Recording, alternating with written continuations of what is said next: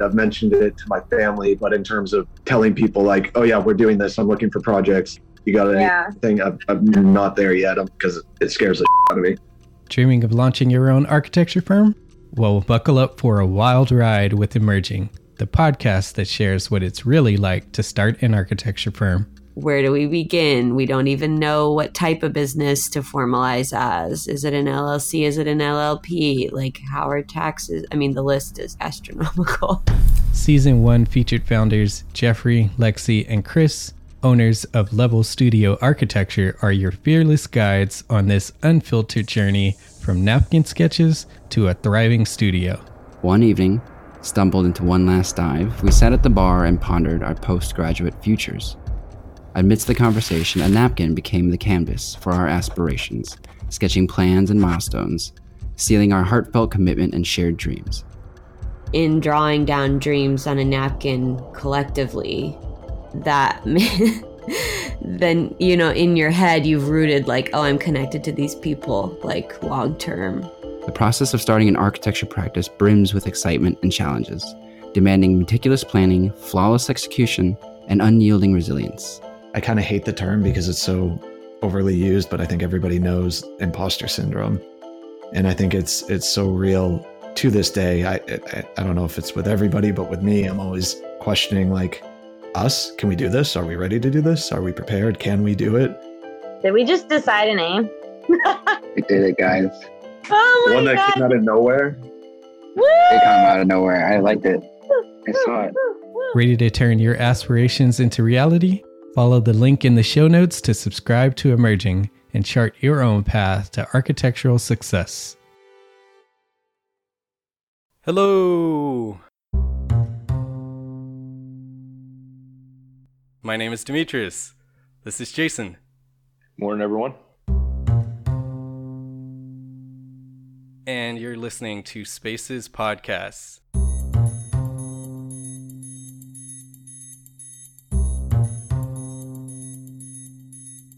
Welcome back, everyone. For our returning listeners, thank you for coming back. Really appreciate it. One quick announcement for our live podcast we announced last week. Quick update. We had to move the date a little bit because of scheduling issues. So our live podcast will be at the same location, Four Sons Brewing in Huntington Beach. But we moved the date up a couple days, so it'll be on Monday, December 17th, 2018. If you can get that day, that evening off, get your, sitters to take over the kids and whatnot. We'd love to see you, so come out to Four Sons Brewing, December 17th. It'll be from 6:30 to 8:30, so we'd love to see you. Today we are discussing graffiti, but before we jump into that, Jason, how has your couple weeks been since we recorded our last episode? You know, I continue to feel like I'm a broken record these days. Yeah. It's been really busy. It's been really hectic. You know, we're in the thralls. We work with a few different public builders, so they're pretty hefty in November and December. November being one of the hardest. So we're going at least 1 million miles an hour. Our teams are doing wonderfully with it, but it's just a lot of work, man. Long days, and the teams are being pretty taxed. And our field teams have been unbelievable, and those guys never get enough credit because they're the ones doing the real work. Yeah. But it's been pretty gnarly. The good thing is we finished our soccer season this past weekend. Nice. So I actually get some Mondays and Wednesday nights open and some Saturdays for the most part, which is kind of cool. So I get a little bit of relief, and then but still hustling hard and working stuff. And then we're headed to San Jose this weekend for Thanksgiving for a hockey tournament, of course. So looking forward to that, but it's been crazy. Everybody's still healthy. Everybody's still good. You know, can't complain, just busy, which is a good thing. You know, yeah, it's a good thing. What about you, buddy? Yeah, I've been good. Like you mentioned, it's crazy. It's to the point for me that, which I love that I can have a choice now. I'm starting to say no to projects actually, because it's just been so busy. Just to maintain. Awesome and scary at the same time, though, right? Yeah. Yeah, just to maintain quality and be able to get get this stuff out. I've had to pass on a few projects, which, you know, when you're starting out, it's definitely scary to say no, because you don't know what's around the corner. But I'm enjoying it. I'm still getting to do a lot of different things, especially with the podcast going on, and just enjoying it. But I do have to mention, since you said you're traveling, for those that may have missed our last episode, Michelle's traveling. She's in Thailand right now, right? I think she is. I saw some pictures. I want to say it's Thailand. Yeah. Wherever it is, I need to go there. I mean, it looked amazing. But the only thing that I think was a bummer is the plane ride is a long ways away. I mean, it takes a long time, and I don't do very well sitting on my chair for 5 minutes, much less hours and hours in a plane. But yeah, I think she's in Thailand. I think you're right. Yeah. So tune in next week as well. She'll have our next episode. She'll have an update, I'm sure, about her amazing stories on her trip. But let's jump into it. Today we are discussing graffiti again, which is an interesting topic for me, and I'm sure you too, Jason, anyone in the building industry, because it's such a controversial art form, especially since the buildings that we build and design are the canvas for that art form. So I'm sure there's people that have mixed feelings about it, but it's really interesting. There's a lot of layers to it. I personally love good artistic graffiti, not tagging, which are completely two different things. But there's a lot of levels to it, a lot of history, and we'll touch on that in our history section a little bit later. But we brought a guest on today who's going to give us a little bit of insight of what she's doing. It's not kind of your typical graffiti, which I love. It has a lot more detail, a lot more story in it. So despite being fresh to the art scene, this Australian artist has quickly become well known for her commercial and urban street art across the globe. Her unique approach to mandala, flora, and fauna illustrations, mixed with elements of typography, create iconic pieces for the world to enjoy. Please welcome Dani Simpson. Dani, thanks for joining us. Thank you for having me. Yeah, so like I mentioned, I love your work, and it has so much detail. When you look at it, you have to check her out on Instagram. Dani, what's your Instagram again? It's Dani Simpson Art. So DANNI SIMPSON art. So check her out. Like I mentioned, it's the mandala form where it's hard to describe, but there's these little elements and little kind of Easter eggs within each piece, right? That's right. So there's a lot of like hidden elements that it plays a trick to the eye. So you may look at it and see one thing, but the more you actually engage with the artwork, you actually find there's a lot of hidden messages within it. Whether it's on like a larger scale, which is quite obvious, or really intricate illustrations that create a different element to the artwork. Yeah. So before we move a little bit further, is there anything that I missed that you want to touch on with your bio or background? I'm quite fresh to the art scene. So I started drawing about 2.5 years ago, and it was actually a form of therapy for myself. I have an anxiety disorder, so I'm quite open about that because it's actually been something that has really helped me sort of deal with that. And I guess you'll find a lot of artists, there's always sort of some sort of motivation behind their art. For me, that's what it was. As I said, 2.5 years ago, I started drawing. There was no formal training. It was just some sort of way for me to get creative. And it started off as really small illustrations on canvases. And as I grew, so did the canvases somehow. And here we are today. I'm on the other side of the world to where I began. I'm now in Ireland, where I'm from, Australia. So it's been quite an exciting journey. Literally from Australia to here, as you can imagine. Yeah. So Dani is actually traveling the world to do her art. People, from what I understand, people are inviting you to different locations to produce your work on their buildings and their bars, etc. That's right. That's right. So whether it's a bar, cafe, restaurant, right through to hotel chains, I also have a lot of different things like beer companies. I just had another one just recently come up as well. Massage parlors, festivals as well. It all sort of is a mixed bag of different opportunities, which is exciting. Very cool. So we want to take this opportunity to give everyone a little bit of a background. And to understand more about graffiti, you gotta go back in time. Sometime from 13,000 to 9,000 BCE, the earliest occurrence of ancient graffiti appeared in caves located in Santa Cruz, Argentina. Do you remember when you were a kid making an imprint in a wet patch of cement, writing your name in beach sand, or carving your initials in a tree?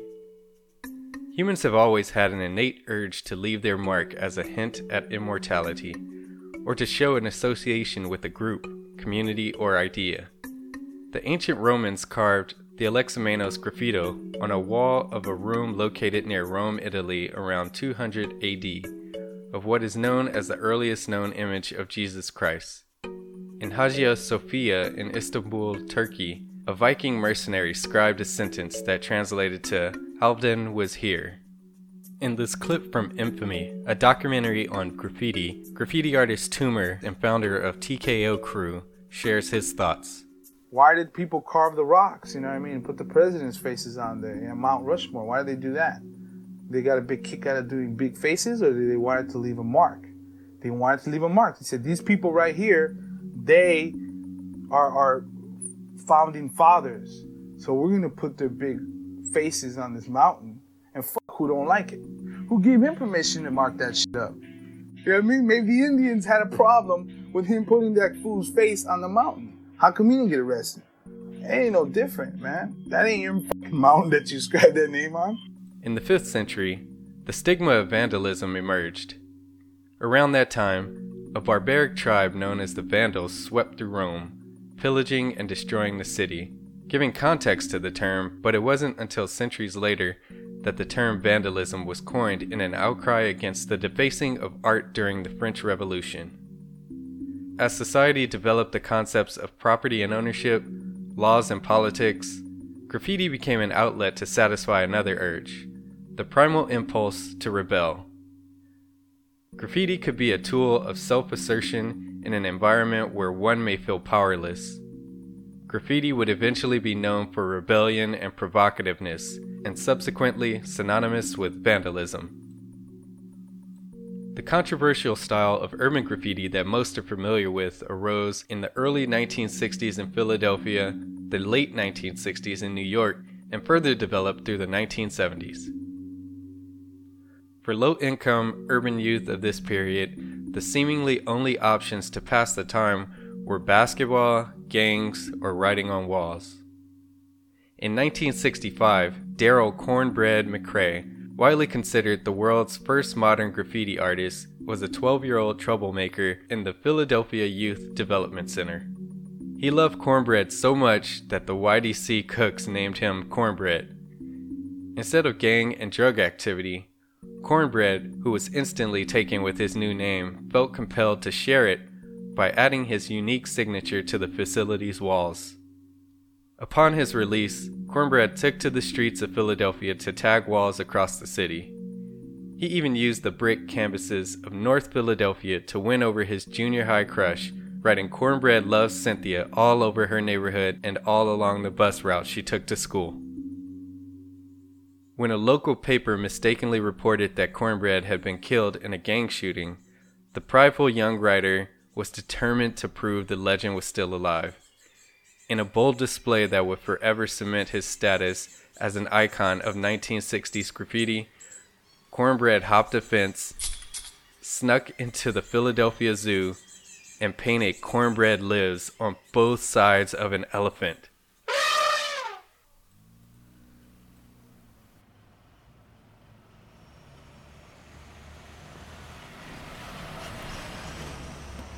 In the late 60s and early 70s, graffiti legibility, not style, was of prime importance.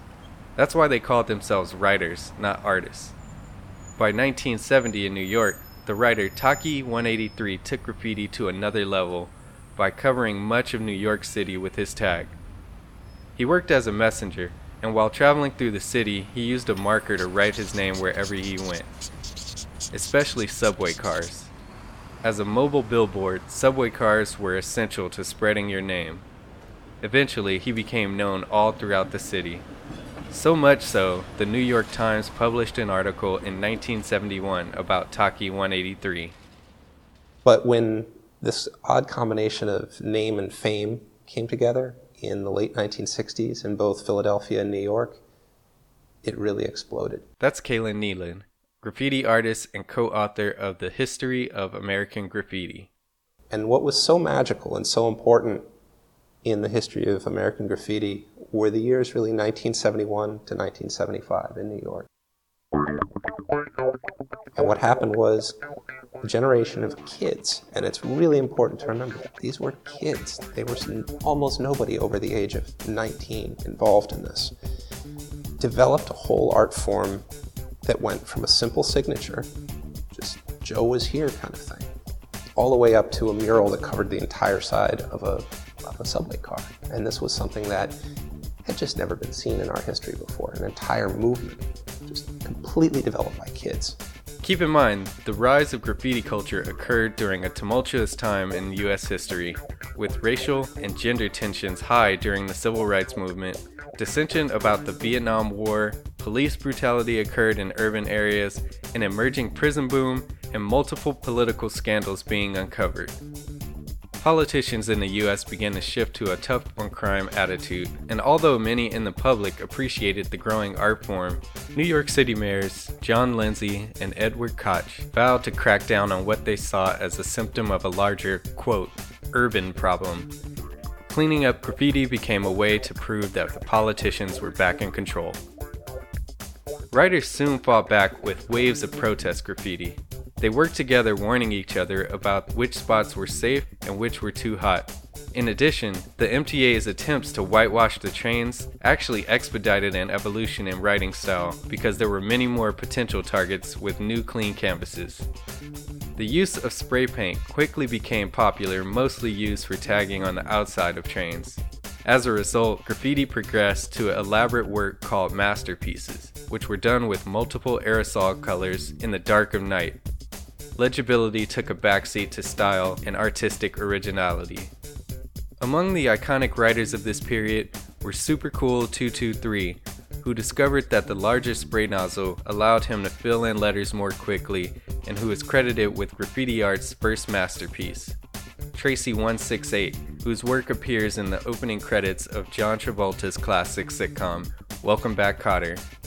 Phase 2, who is fittingly named given his major role in ushering in a new era of graffiti art, and Jean-Michel Basquiat, a Brooklyn-born artist whose ascent into the contemporary art world created a new path for graffiti artists by proving that they could make a leap into the mainstream art world. Basquiat first gained notoriety in the 70s for his tag Samo, which is spread across lower Manhattan with his friend Al Diaz. In 1978, The Village Voice published an article about their work, but by the following year the project was over and the duo scribed "Samo is dead" across Soho to signify the end of an era.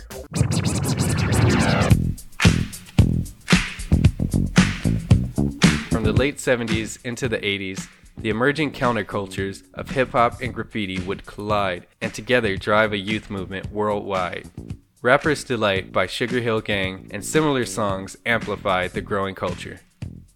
As it became much harder to write on subway cars without being caught, more graffiti artists went into the streets and used buildings for canvases. Underground, Phase 2 pioneered the now iconic bubble-style writing, interlocking type, and arrow-tipped letters, which all set the stage for the intricate wild-style brand of writing that reflected the hip-hop scene. Another emerging genre was stencil graffiti of Black Lorat that appeared in Paris and later in New York City, Sydney, and Melbourne. Simultaneously, in the mainstream, graffiti culture was led by the likes of Basquiat, who collaborated with David Bowie and Andy Warhol, director Tony Silver, who released Style Wars on PBS, which exposed New York's hip-hop and graffiti culture to a wider audience, and Keith Haring, who gained notoriety in the 1980s as a graffiti artist, then quickly rose to fame, receiving international commissions to create highly visible public art around the world, also opening a pop shop in downtown Manhattan in 1986 that proved commercial viability of graffiti art. Unfortunately, graffiti art was drowned out from the late 80s through the 90s by the narrative of territorial graffiti marks in urban neighborhoods by gangs. These images were meant to show outsiders a stern look at whose turf was whose. Yet the art form was able to have a resurgence after the turn of the century, claiming more consideration as an art in the public's eye. By 2008, Shepard Fairey, another successful artist who initially gained notoriety in the 80s as a graffiti artist, became a household name with what started as an independent tribute to the presidential campaign of then-Senator Barack Obama. His Hope poster, which was designed in one day, emerged as an icon of the 2008 U.S. presidential election. Since then, graffiti and street art has been featured in museums, film, and TV shows, and provided inspiration in fashion. Some communities and architects have even embraced the art form in collaborative efforts to help beautify cities. What started as a way for bored kids to pass the time grew into a movement larger than anyone could possibly have imagined. From being viewed as vandals who feared arrest to artists that shape communities, graffiti artists have continued to rise to the forefront of contemporary culture.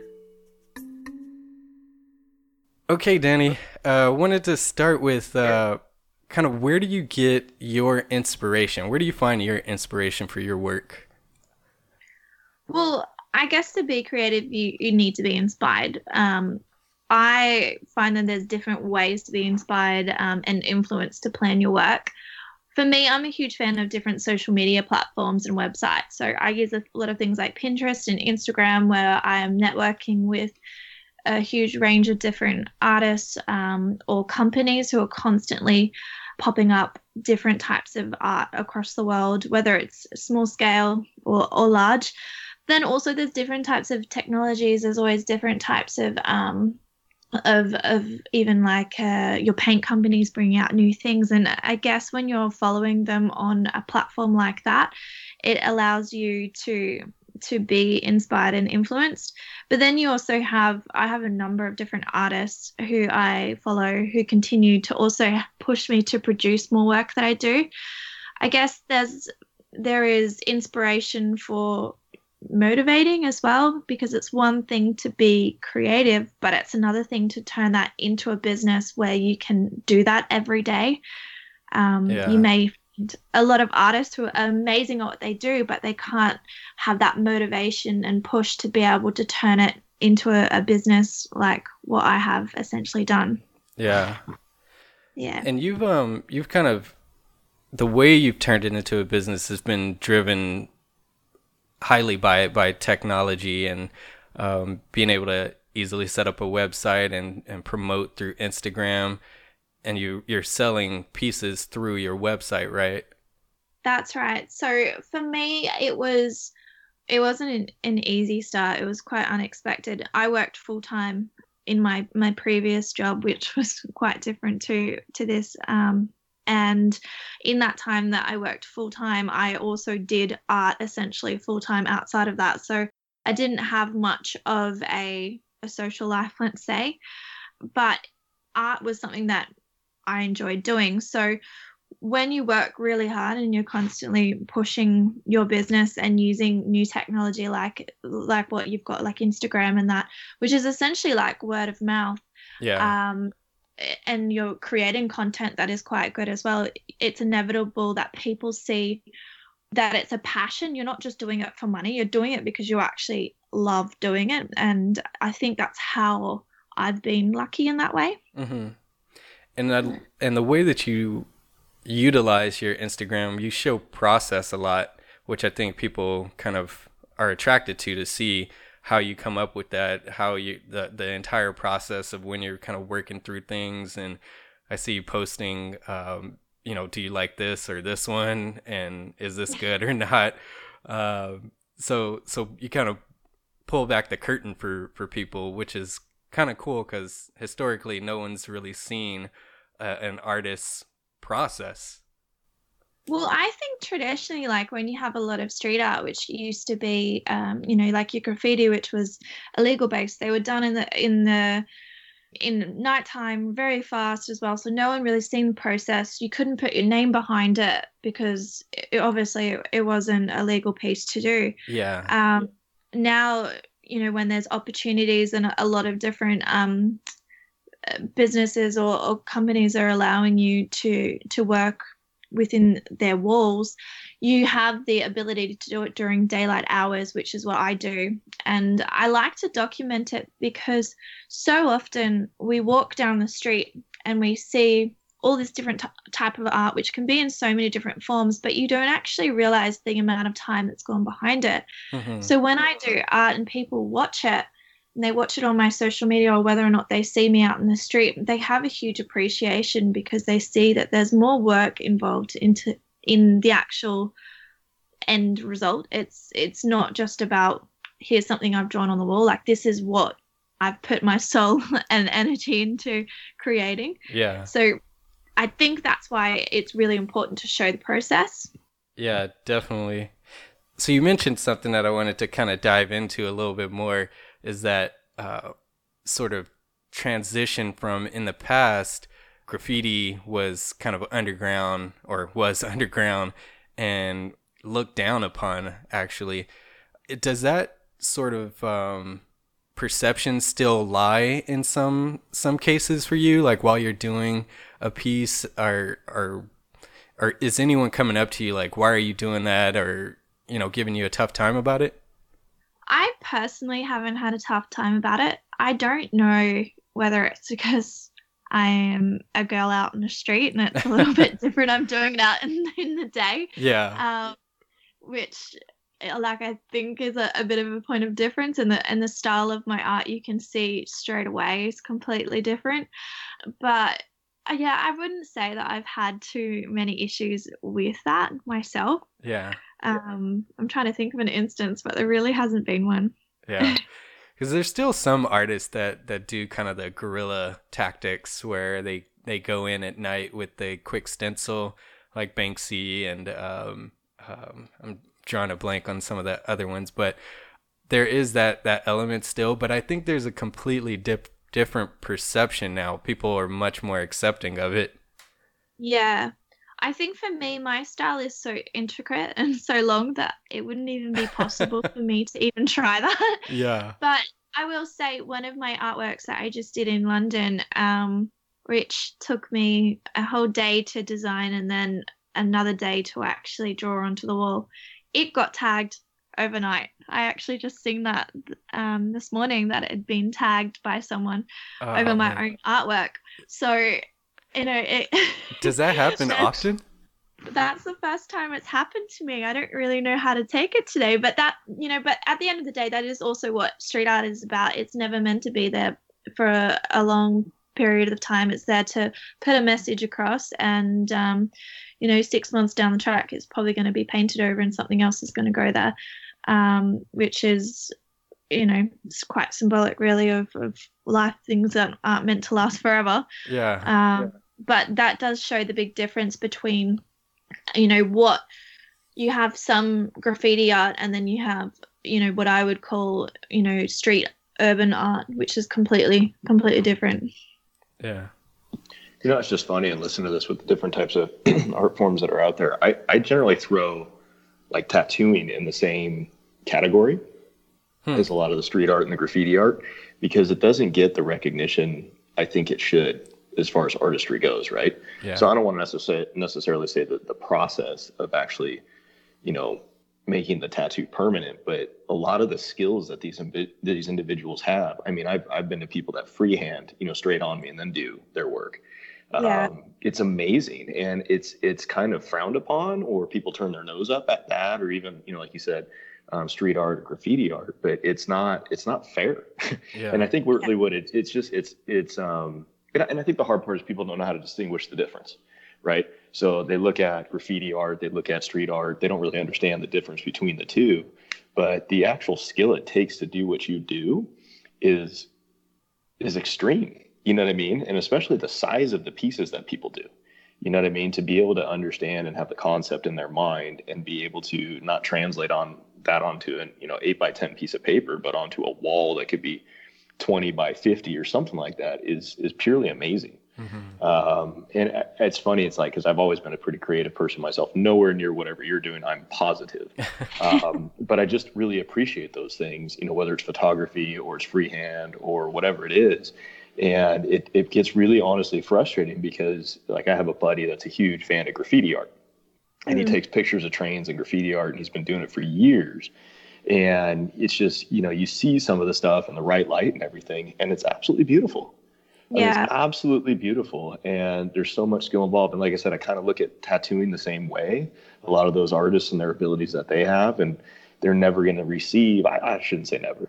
I think it's going to take a lot of time for them to receive the type of notoriety they should as somebody that's considered to be like an artistic painter or a photographer, those types of things. So, and I think what doesn't help is you get a lot of people that do these, these pieces or go tag areas that they shouldn't be doing. So people get a bad taste in their mouth just from that. So it almost gives you a bad name. But I think it's a shame in a lot of ways, because there's a lot of beauty that goes into it and a lot of skill and talent that goes into it that I think that hasn't yet gotten its full appreciation. I think where you mentioned about other artists where they'll tag different areas, I think that's also where this new form of having commercial and urban art has really taken on, because it's now used as, like, a lot of jobs that I've actually received have been in council departments where they're actually anti-graffiti departments, and they will hire artists like myself to be able to beautify the area, which minimalizes the amount of graffiti that's in that particular area. Because although my artwork in London was tagged overnight, they didn't actually tag over any of the painting. It was just the black background. So they actually still took the time to not deface the actual art. And I think that's where it comes in. There's this recognition between artists where they will still appreciate other people's artworks, and that's why councils will hire artists like myself to actually create urban street art to hopefully reduce the amount of graffiti that happens out there. I saw the photo. It's like the old saying, right? The best defense is a good offense. Yeah. I love that. Yeah. And I think that's really smart, actually. Really smart. Yeah. I saw that picture that you posted of the tag, and it didn't even occur to me that they had the respect to actually not tag over the artwork. That's interesting. I know. Because I could still go there and fix it up. That's what I'm excited about, but I need to fly to London to do that. Yeah. Just make a call to someone you know in the area to go and just put some black paint over that area. Who's got a spare? Yeah. Can. So the thing that you mentioned about, councils reaching out to artists to beautify a city is an interesting concept, because I saw an article that said developers use graffiti as a Trojan horse for gentrification, which I was like, what? And I clicked on it, and it went a completely different direction that I expected.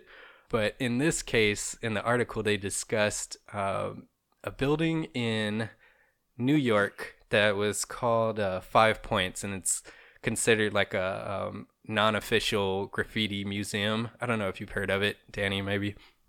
But it's a large old building, and it was just covered from the roof down to the ground, stairs. Every inch of this place is covered in graffiti. And they actually got permission from the owner to do so since 1993 or so. And then all of a sudden, just overnight, they decided to paint the entire thing over in white, and they were going to redevelop the whole property as a high-rise luxury apartment or something like that. So it went a different direction, but in my mind, what I thought would be the graffiti as a Trojan horse was what's going on here in Los Angeles, for example, in the Arts District. We mentioned it a couple times before. It's a few blocks in downtown Los Angeles where it's all old factories, office buildings that were kind of run down for years, and new apartments have been coming in, and they've renovated these buildings, the existing buildings, for breweries and little shops and different things like that. But they've kind of granted permission for all these artists to just paint every wall and different surfaces. So it's kind of become this really cool area to be. So all the hipsters, as we call them, gravitate to this area, and it's a really cool environment. So I thought they were going to go that direction, but in my mind, those are the kind of two ways that graffiti has kind of pierced this new evolution of the way that we perceive things, and it's starting to add value to areas, actually. Yeah, I found that as well, and especially once I'm traveling, different places completely different. So whether it's in Australia, which I found Australia was sort of starting to sort of cotton on to that, where I was from on the Gold Coast, they had really sort of cultural hipster sort of areas that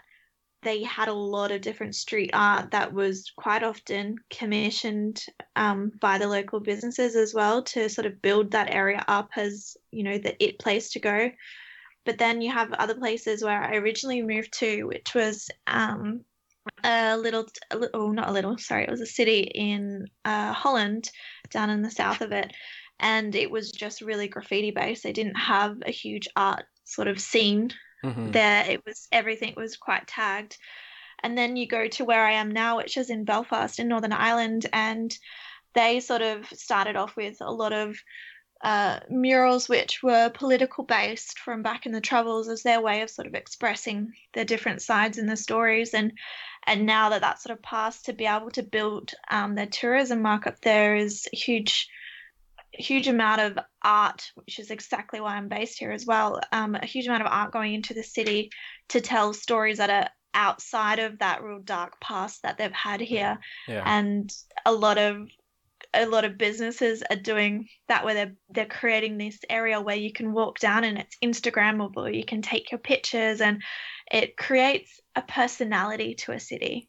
Yeah, I saw a quote by Banksy that I'm paraphrasing here, but he ultimately was saying that imagine a city where every inch of it was covered in all of these vibrant colors and artwork and these small little phrases that were, motivating and things like that. What would that do for our society? Which I thought was really interesting. I think that's really interesting too, because it is quite true. If you, like where I see it here in Belfast, you could walk down one street and it's quite a dark sort of mural based thing, and then you go into the hub of the city where there's all these new murals that have been placed, and it's a completely different vibe you get from it. Yeah. And there's that odd dichotomy for me to, that I wrestle with in my head as an architect, is how do you have that relationship and how you work together? Because, on one side you have a building that you're trying to design to look a certain way and solve certain issues, and then someone writing on it essentially, or drawing on it. How do those worlds come together? And I think, if you want to expound on that a little bit, but I think what you are suggesting is sort of a more controlled relationship where you designate areas or something like that, right? Yeah, I think it's always going to be really hard to harmonize art and architecture when it comes to graffiti. There's always going to be certain people that will come in and deface certain walls, but it's whether or not the opportunity is there. So if you have a big blank white wall, you're essentially putting a big white canvas in front of someone. And if they don't have anywhere, I don't know if you've ever used an aerosol can, and the very first time I went to use one, I actually landed a really big art job through the Commonwealth Games, and it required me to use aerosol on a big building. The building was 5 meters high by 35 meters around, and I'd never used aerosol cans before. And I thought, I'm going to have to practice. Yeah. Where do you practice? Aerosol, the spray that comes out of that, it needs to be large, like a large format. It's really difficult to be able to express your art through aerosol if you don't have the big walls to work on it. And unfortunately, that's exactly why things get tagged like they do as well. Unfortunately for me, I just had to learn on the wall that I was painting because I had no other option. There was nowhere for me to try. Yeah. So that's kind of an example of perhaps why that happens. Well, that goes back to the other thing I was saying too, though, when you're talking about the media that you're using, it takes a lot of skill. I mean, it's not a controlled, accurate type product. You know what I mean? No, not at all. And so, I mean, I guess with anything, you got to practice what you're doing and things like that, which is what you're saying. But, you know, going back to what I was saying earlier, it takes a lot of skill and talent to do what you guys are doing and what those individuals do out there. And it's just not provided the same respect, because you're right. I mean, I've painted plenty of things with aerosol, but not when I'm trying to be accurate. I'm trying to just cover a surface. You know what I mean? So it's a big difference. There is, trust me. I've had my fair share of lessons, I like to call them. One of the other parts of graffiti urban art that I wanted to talk about is the way that you're pulling artwork to people that either don't normally have the interest in going to a museum, or people that can't go to a museum for whatever reason, or just aren't privy to that type of lifestyle. You're introducing art into these low income areas a lot of times, and as well as in these low income areas, it's often, you know, these ugly brick buildings that are from ages ago that are kind of run down, and it's sort of dressing up these areas. Do you want to talk a little bit about any of that you've experienced or seen, Danny? Yeah, I've done a lot of different, like I would say, the community urban art projects.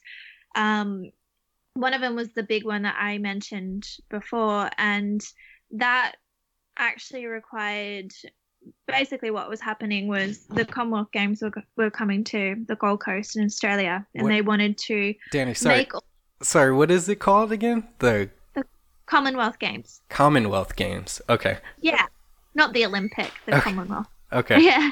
So that was coming to the Gold Coast in Australia, and it was going to be broadcasted right across the world, and they really wanted to make all of these council buildings a little bit more beautiful for the areas that were near the stadiums. So I managed somehow to get one of these buildings, and it was actually a sewage treatment plant for a suburb near the hockey stadium. Now, this building, no one would go near it because it smells, which was my biggest thing. I had to endure the smell of that mixed in with aerosol. And let me tell you, face masks don't cover that smell. Oh my God. But when I was doing it, I didn't have one negative comment. And I did that over 2 weeks. And all the residents walked past and they were actually stopping and going out of their way to thank me for transforming some eyesore, that they were calling it, into something that they could walk their dogs past, you know, when they're walking the dog or when they're walking through the park, something that was a little bit more beautiful and detracted from really what it was.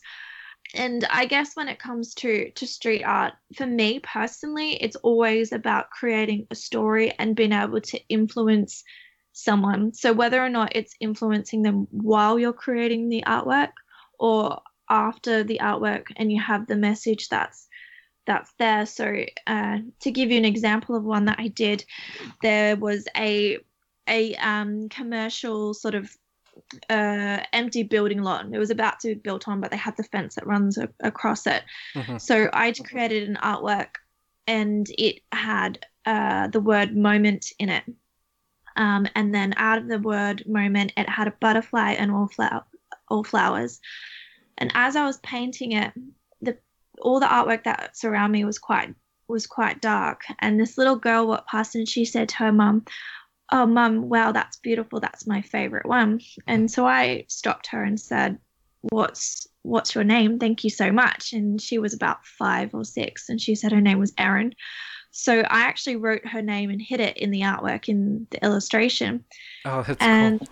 Her mum messaged me, found me on Instagram, and said she went to school and was telling her mum about telling her school about how there's a mural painted in the middle of Belfast that's got her name on it. And the thing is, once you do that, you inspire perhaps a little kid to pick up the pen and start drawing, and that might be something that is a gift later to them in life, and they may find. So I think when you have art for that reason, that's just a small example where you inspire people. That is what I think is really important about street art, because you've just got this canvas that's in front of thousands of people every day. And why not use that canvas to be able to do something useful in the world? Wow. You answered so many questions in that moment. And I don't even want to say anything else. I just want to leave it at that. I'm glad I could. I appreciate what you're doing. I applaud it. You're doing it the right way, which is the most important, I think, in driving that in the proper direction. I just wish people would, pay more attention to art and quit looking at the negative parts, Yeah, thank you. I appreciate that. Yeah, so thank you again, Danny. I want to plug your Instagram and website one more time. So if you can, give us your Instagram, it's Danny Simpson, right? Yeah, Danny Simpson Art. Danny Simpson Art. It says DANNISIMPSON Art. That's right. And then is it the same for your website?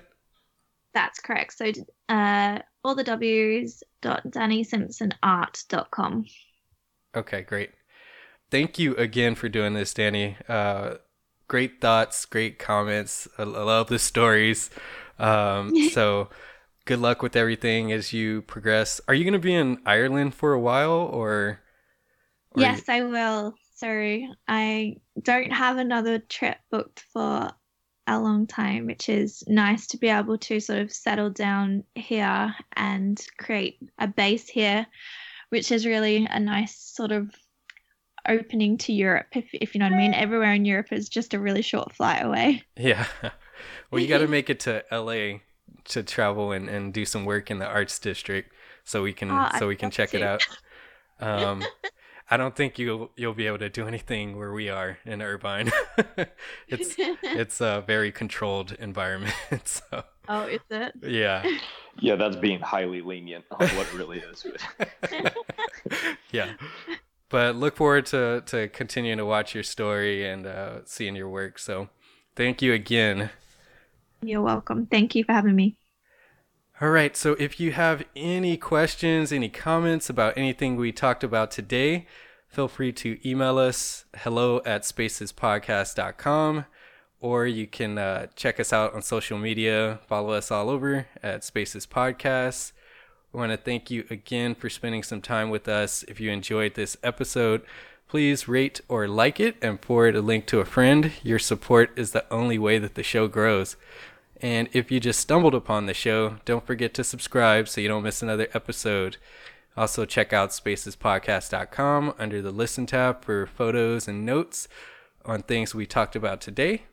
But before you go, next time on Spaces Podcast. The airlines were getting a subsidy to carry mail in their very earliest stages. As a matter of fact, they really didn't want to carry passengers, because they didn't have to feed the mail. They just put it on the plane. It was a simple process.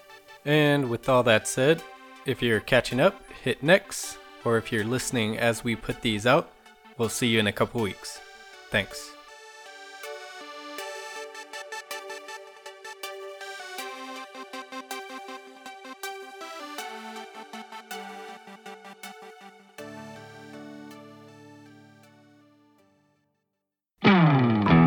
Hey, architecture firm owners and emerging leaders. get ready for unparalleled insight into the development of a world-class architecture firm and a worldwide organization driving the digital transformation of the design and construction industry. With Build Smart, the podcast that's changing how our profession operates. We share the incredible stories behind innovation in the building industry with my friend and co-host, Patrick McLaney, FAIA, former CEO of the international architecture firm, HOK. You know, Yamasaki's office or firm lasted during his lifetime. And when he passed away, I think that was the end of the Yamasaki office. Helmut did not want that. He wanted a firm that would live out and grow beyond the founders. In Season 1, discover the untold stories behind HOK's meteoric rise, from 150 employees in St. Louis to a powerhouse with over 1,900 staff members and 27 offices worldwide. You know, they weren't as polite as the Kojima people. That was just boom. And anytime you have a creditor, whether it's Kojima or the bank, that wants their money, unless you can raise money someplace else, you are out of business. Bankrupt. And hold on tight for Season 2, where Patrick takes us on a new adventure as chairman of Building Smart International, shaping the future of digital transformation in the design, construction, and operation of built assets. Ian Howell, Ken Harold, and I, Ken was my technical representative from HOK. The three of us took a tour of Europe of 5 cities in 5 days. Very busy time. Simply follow the link in the show notes to subscribe to Build Smart now and uncover lessons that will transform you and your architecture firm.